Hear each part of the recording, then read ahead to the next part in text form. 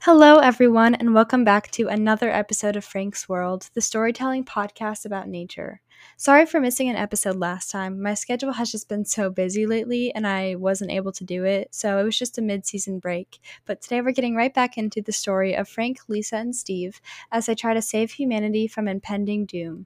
As always, if you want more information about the topics of the episodes, head to the website behind-it-science.glitch.me and find us over on Instagram at Frank's World Pod. Thank you so much for listening this week, and I hope you enjoy. Here's a quick recap of last episode before we get started. There was a lot of tension in the room after the fight Frank and Lisa got into. Frank thought it was right that they stuck up for themselves to Dalton and issued their complaints, but Lisa felt like it was a step too far. Finally, Steve was able to get them to talk it out, and they were both able to apologize to each other as they were both being pretty dramatic. They are such a good duo most of the time, but they always seem to get into these little arguments like this. Hopefully they can work on that. Also last week, the team focused on the issue of food waste and instead tried to promote more sustainable food habits.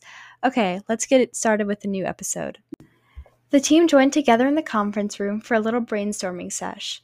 They had run out of ideas of ways to help the Earth, and they needed to come up with some new ones. Each of them were silently scrolling through their laptops, typing here and there, and then doing some more scrolling. Finally, they came back together as a group and shared out their ideas, discussing which ones they liked and didn't like until they had a list.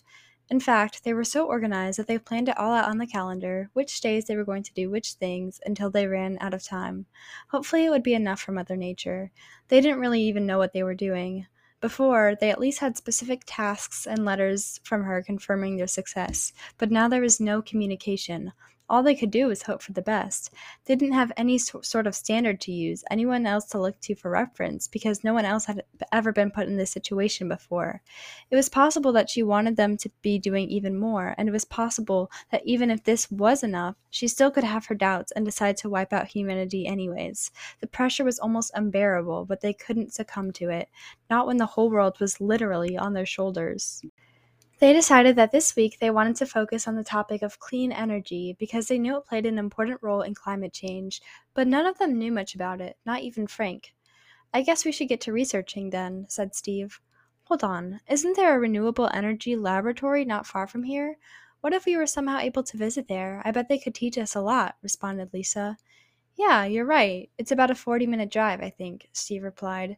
But we can't do that. We have to keep this mission a secret. Well, we don't have to tell them we're doing this. Let's just pretend to be a normal group of people, curious about energy, and we want a tour of the facility. Surely they wouldn't turn us down, right? Lisa asked. How about we call them and ask, suggested Steve. Great idea. Steve went over to the website and found the phone number. Then Lisa dialed it into her phone and waited for a reply. Hi, my name is Lisa. I was wondering if you guys do tours of any kind at your facility. You do? Great. My friends and I are curious about clean energy, and we live nearby, and this would be a great place to learn more. Mm-hmm. Yes. 4 o'clock on Wednesday sounds great. Thank you so much, she said as she hung up. We got it. They all smiled happily. So I think we should go there and check it out, and then from there we can decide what the best course of action would be for us to take, said Frank. Yep, replied Lisa. I think we should talk a little bit as a group, though, said Steve. We should discuss this leader business. Like, we can't just go on without one. There's got to be someone we can ask, replied Lisa. But how can we have any idea who knows about the mission and who doesn't? You're right, said Frank. We're surrounded by other FBI workers here at this office, but many of them probably have no idea what we're working on, and we can't tell them. I think we should consider reaching out to Agent Everett again, suggested Steve. She's the only one who I think would be able to help. She doesn't want to talk to us, said Lisa, clearly hurt. But she wants us to succeed, obviously, and she knows the importance, replied Steve. They all nodded in agreement. Frank, how about you message her? You and her seem to be kind of close. Oh, no, I can't be the one to do it, Frank replied. Why? Steve and Lisa asked at the same time. I just, I wouldn't know the right thing to say. It would be too awkward. They gave him a weird look, but decided to drop it. Okay, I'll do it then, said Lisa. She pulled up her email and started typing it. Dear Agent Everett, hey, it's Lisa. Listen, I know you didn't want us to reach out to you, and we totally respect that. However, we are in a bit of a pickle right now and need your help. We've been without a leader for a team now for a little while because the last one walked out and we have no idea who to contact about receiving a new one. If you could just reach out to, whoever you work for and try to get us someone, that would be great. I know you're not on speaking terms with us, but I also know you care very deeply about this mission and want it to succeed. Thank you, Lisa. Okay, Lisa said.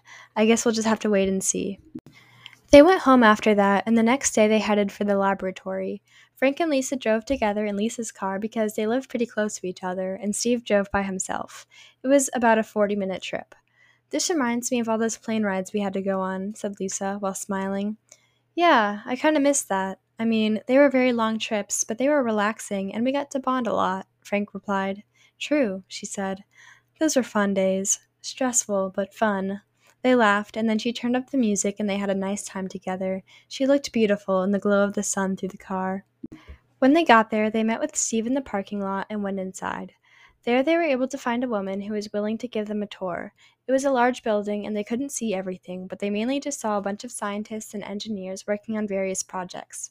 Lisa, Steve, and Frank couldn't even fathom what all they were working on. The woman started explaining renewable energy to them. She said it's much better for the environment than other methods of energy production because it doesn't burn fossil fuels and therefore doesn't contribute as much to global warming. She said the most common forms are solar panels and windmills, which use infinite sources, the sun and wind, to provide energy, but there are also other forms that utilize waves, tides, hydrothermal heat, and biomass.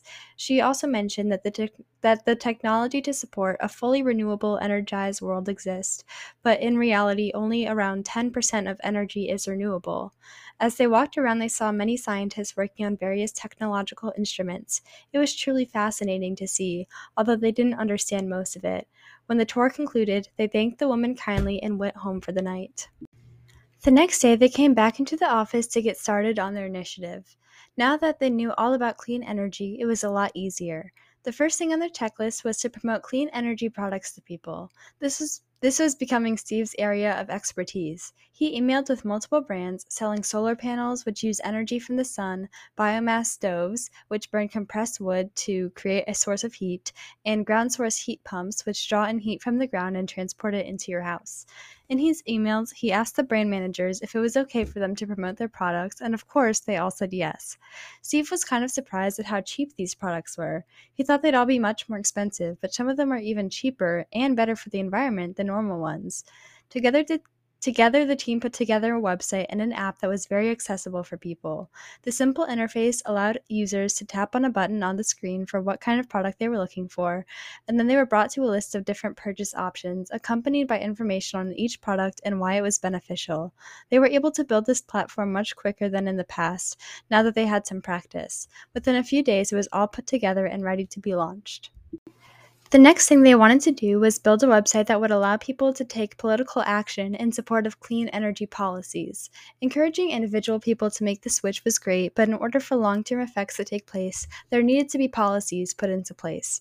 They figured that the best way they could do this was to set up another very accessible website that could give people multiple methods of taking political action. For all 50 states in the U.S., they set up a form for people to email their representatives within seconds. Lisa even wrote up a pre-written message in support of clean energy bills. They put scripts so that people could use to talk to their representatives and say exactly what they needed to. Lastly, they put information about movements and organizations in each major city. Lisa worked her magic and spread this website all around social media. The last step that they wanted to take was, of course, to educate people about renewable energy via social media platforms. They put together posts that succinctly conveyed information all about the issue, basically everything that they were told at the laboratory. Once again, Lisa shared these all around and got them some traction. The impact of these actions was already becoming clear. They saw multitudes of likes and comments on their social media accounts affirming that people were at least seeing the information, but the real way they wanted to track their impact was to check out the statistics on the websites they set up, the one promoting the products and the one used to take political action. They were shocked to see the numbers, as they were even more than they expected. People were actually buying the products directly off their website, and hundreds of people were contacting their representatives. They were so excited that it went successfully. After all this was done, they were packing up to head home for the night when Lisa's phone buzzed. It's from Agent Everett, she announced. Steve and Frank leaned forward in anticipation as she read it aloud. Lisa, I had no idea you were without a leader on your team. I am so sorry about that. The head of this project must be kept anonymous to you for policy reasons, but you can contact the email linked below to ask for support. I already have contacted them, and you should be receiving a new leader shortly. One more thing. I want you to know that the reason I left has nothing to do with you. I'm really not mad. You and the rest of the team have been great, and I wish you the very best. Sincerely, Rose Everett. Wow, said Lisa. It's so great to hear from her again. Yeah, remarked Steve. I miss her.